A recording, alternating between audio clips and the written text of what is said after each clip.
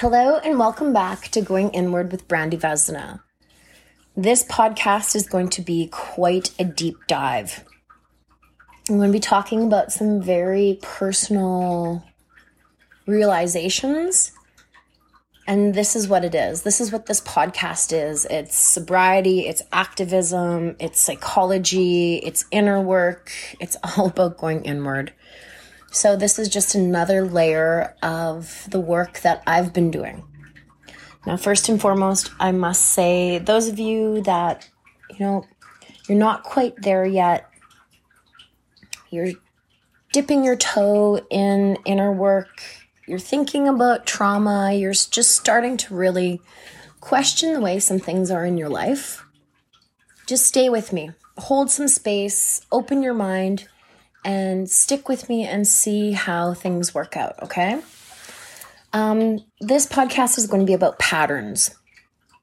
Now, I'm going to talk about the last 10 years of recovery, okay? I would say about the 5th year of my recovery is when I started to really connect to my intuition. Now, the thing that trauma does in our lives is it disconnects us from ourselves. We learn not to trust our own feelings, our own emotions. We learn to deny pieces and parts of ourselves, to receive love from our caregivers, attachment.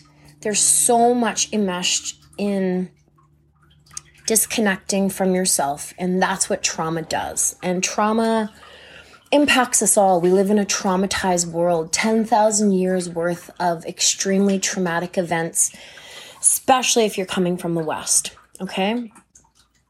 So that's what trauma does, is it's a wound. Dr. Gabor Mate says it's a wound, but it's what it does to you on the inside. So I did not trust my own intuition because when I was small, when I was a child, I experienced a lot of different things. I seen the world through the mirror of my caregivers, and they did not trust their own intuition. And there was a lot of disconnection from self, disconnection from each other. There was inauthenticity. People were not authentically themselves. They had to deny pieces and parts to get love. There's a lot. There's so much packed into it. But it took me about 5 years of recovery to start to feel things in my body when people, places, and things did not feel right. But it did take, number one, me getting sober. Now, this might piss you off a little bit, and you might want to shut down and think that I'm being judgmental, or you just aren't ready. But I can say there is no way in this world I would be where I am today without recovery, because drinking was only a symptom. And drinking was a low-level coping mechanism that I used for many, many years in order to numb and split and not feel what was so painful, okay? But I had to stop drinking in order to, first of all, connect to a higher power, to feel love, because I did not feel lovable. That's part of trauma shame. That's what shame does. That's what trauma does to a person, is it disconnects them from themselves and makes them feel unlovable. Then came connecting to my own self, my own intuition, the guide of my spirit, my spiritual compass. But that took some time. So I might have put a plug in the jug and quit drinking, but my patterns in relationships did not change.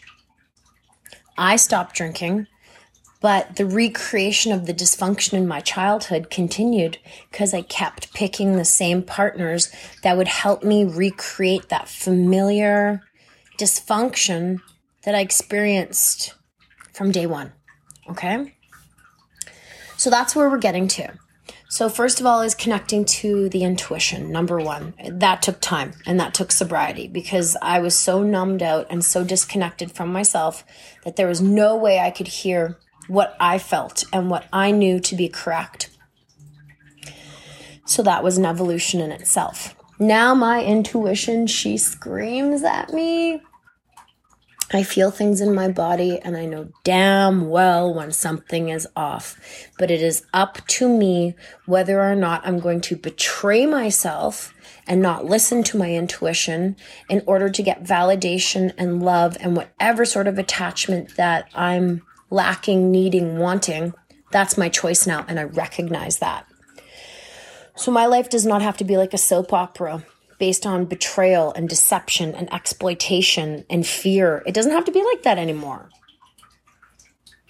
But this is almost 10 years of sobriety to make me question the types of patterns in relationships that I choose in a workplace, in friendships, and most importantly, in romantic relationships, because they mirror what it is that I'm choosing for myself. So I've always picked the same kind of partners. From day one, I'm going to say the last 20 years of my dating life, my partners have always had a history of violence. They've been damaged. They've drank. They've been actively drinking and in the problem. They've used drinking as a coping mechanism. They're outdoorsy. They're insecure. And they usually start things off. I haven't usually been the aggressor in relationships. I usually am not. Okay? They're usually quite flirty and attractive. That's the way I see them. Okay? But there's always a level of trauma that is reflective and piece and parcel that I have experienced myself. We've both grown up in these same types of households. And I've picked these partners even in sobriety, you guys. Being sober, I'm the sober one, but I've still picked partners who are still in the problem because they have recreated the patterns of my childhood. Is that not insane? But I'm certainly grateful that another veil has been lifted. As my sponsor says, it's taken time to get here. Definitely, it has taken time for me to be able to have the courage to be honest and put the effort in. So now this is where the work starts. So I'm having this conversation with you to talk about my relationship patterns of emotionally immature partners who are dysregulated. They're actively addicted. They're selfish. They're insecure. They're dishonest. They betray me in the relationship. It's unsafe and destructive. But now is where that inner work goes in. Last night I was reading about I have PTSD. Okay, I got hit by a semi. You know that if you've listened to the podcast in 2017. There was lots of things, lots of trauma prior to that, but that was what put me over the edge, that I needed actual professional help. And I was in a therapy program called cognitive processing therapy. And with people who've experienced trauma, intimacy is a major issue. Relationships don't feel safe. And for me, I've tended to jump right in. Woo! I'm in. Whereas people who have secure attachments, they take their time, they do their research, they gather some facts. They see if the person that they're starting to date is trustworthy. Well, somebody in my, mindset who has shacked up pretty quick on numerous occasions and just been like, game on, and not taking that time to see if this person is truly trustworthy. That's where my work is now. So for you, I want you to start thinking about the patterns in your life. What did your household look like when you were small, when you were a child? Were you a rescuer? Did you always have to help save somebody in the household? Were you a caretaker? Were you a people pleaser? Were you the scapegoat? All of these sorts of terms, I strongly suggest reading on Dr. Nicole Pereira, How to Do the Work. I strongly suggest looking, if you struggle with trauma bonds and you grew up in a violent home. I grew up in a lot of violence. Therefore, my picker has been naturally off.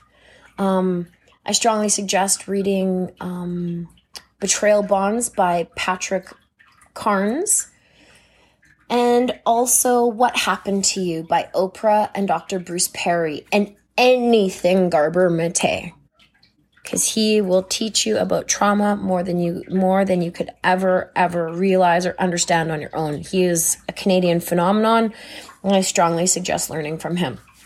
Disclaimer, I am not a psychologist, but I am somebody who wants a better life for myself. And the whole reason why I'm doing what I'm doing is to experience the AA promises and to have peace, to know peace. So something that I didn't learn in childhood was emotional regulation, because the adults in my family were so dysregulated because they were so disconnected from themselves. So emotional regulation is being able to self-soothe and calm oneself. In people affected by trauma, that ability is gone. So how do you self-soothe and how do you calm yourself when you're highly reactive or things are stressful or they're out of your control? Because life is life and it happens. So start looking at those patterns of your own ability to self-regulate. Our last podcast was about emotional regulation.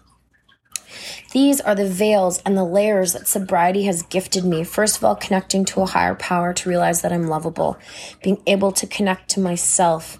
Learning to love myself in sobriety has been fundamental. Then connecting to my intuition.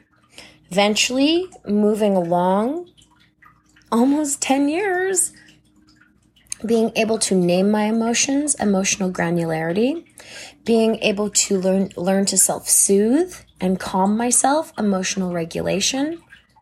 And now, 10 years later, looking at the patterns in my life and doing that inner child work. I no longer want to live in relationships with addicts, because that's what I saw. Those are the types of men that I was born to, that my mother coupled with, that she partnered with, that were highly traumatized men. That's not where I'm at. I am sober, and I want peace, and I want authenticity, because unfortunately, in partnerships where there's a betrayal bond, a trauma bond, both partners are not being authentic, because usually the addict has to lie about what they're doing in order to meet their own needs and low-level coping mechanisms through addiction, because it's too painful to deal. They haven't learned how yet because they're still sick. So there's no authenticity. There's no growth together. And relationships are not meant to be perfect. They're not a fairy tale. That's what the holistic psychologist says. She says, if you think that a relationship is a fairy tale, it's not. It's two people who are committed to each other, who are willing to get bare bones honest and share when things are uncomfortable and work together. Honestly. So that takes courage, and that takes honesty, and that takes effort.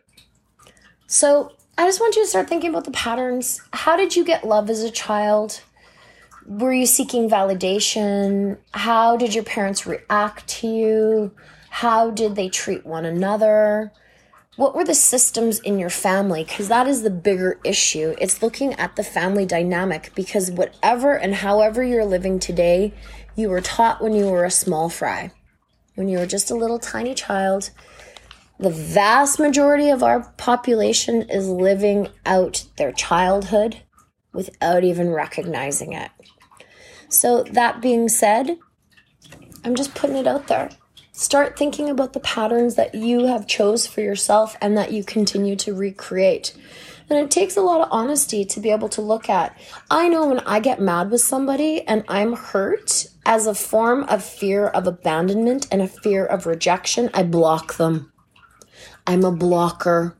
I block, but I've learned to not internalize things. I've learned to realize, oh, they didn't contact me, so I'm not worthy. No. My validation comes from me today. But I also have learned to set boundaries. Do you have boundaries? Are you able to say no and not feel guilty? Or are you the friend that answers everybody's calls? You let them emotionally dump on you. Every cousin, every person who needs a ride, you give them a ride. You know, are you a people pleaser because your mom iced you and gave you the silent treatment when you were small, and you're so scared to be rejected that you do things all the time, even though you don't want to, because that is so painful to feel a sense of rejection from somebody that you love and that you want that validation. I'm just planting seeds here, guys, because this is the work that I'm doing in my life. Yeah, my patterns, I'm breaking them. Watch me go. Call me out if you notice, but I'm not going to rush into relationships. I'm going to continue to learn about, healthier ways to approach relationships, and I'm no longer going to date people who are in the problem. That is number one. People who are still drinking are no longer going to be attractive to me, because that's not the lifestyle that I want. I'm sober, and I deserve a partner who is honest and connected to themselves and being authentic. And that's the thing as well. I'm trying to break some family, some generational behaviors, and there's generational work going on where I want to be authentic. I want to be able to date who I want and love them honestly and authentically because I choose them. On the flip side of that, I'm not going to be picking partners anymore who are drinking or dope smoking, because I'm sober. I'm sober. So yeah, planting those seeds. Think about your childhood. Think about your behaviors now. Think about how you respond to other people. Are you a little bit of a people pleaser? Do you have boundaries? How do you react around your family? Have you learned to emotionally regulate? Because if you haven't, then you got to learn. And I have a masterclass coming called Emotional Regulation Basics that will be coming very soon. Join, because it is through sobriety that I have learned to calm my traumatized brain. But the beauty about trauma is we heal in relationships. And it is my honor to be able to share this information with you. This is a beautiful, sacred relationship that I'm able to share, you and I together, that I have learned from clinicians, that I have learned from psychologists. I've done cognitive processing therapy. I've done cognitive behavioral therapy. I've done EMDR. I have done actual real trauma healing work on top of all of the reading that I do and the work with my sponsor. Because you know why? Because I want peace. And we can't give what we don't have. And if I can experience some peace and I can teach people what I've done, and then they go about in the world and they're creating less collateral damage, and things are more peaceful on this earth, and people are kinder to animals, and people care more about the environment in the next 7 generations, then Bivaz has done her job. So yes, I love you. I appreciate you. Look for Emotional Regulation Basics. It's coming out soon. It's going to be a dynamite masterclass. $25. I thank you. I love you. Thanks for sharing my music. I did not recently repeat the pattern of gasoline of on again, off again, because that part of my dating story is over. I love you. You're wonderful. See you soon. Bye.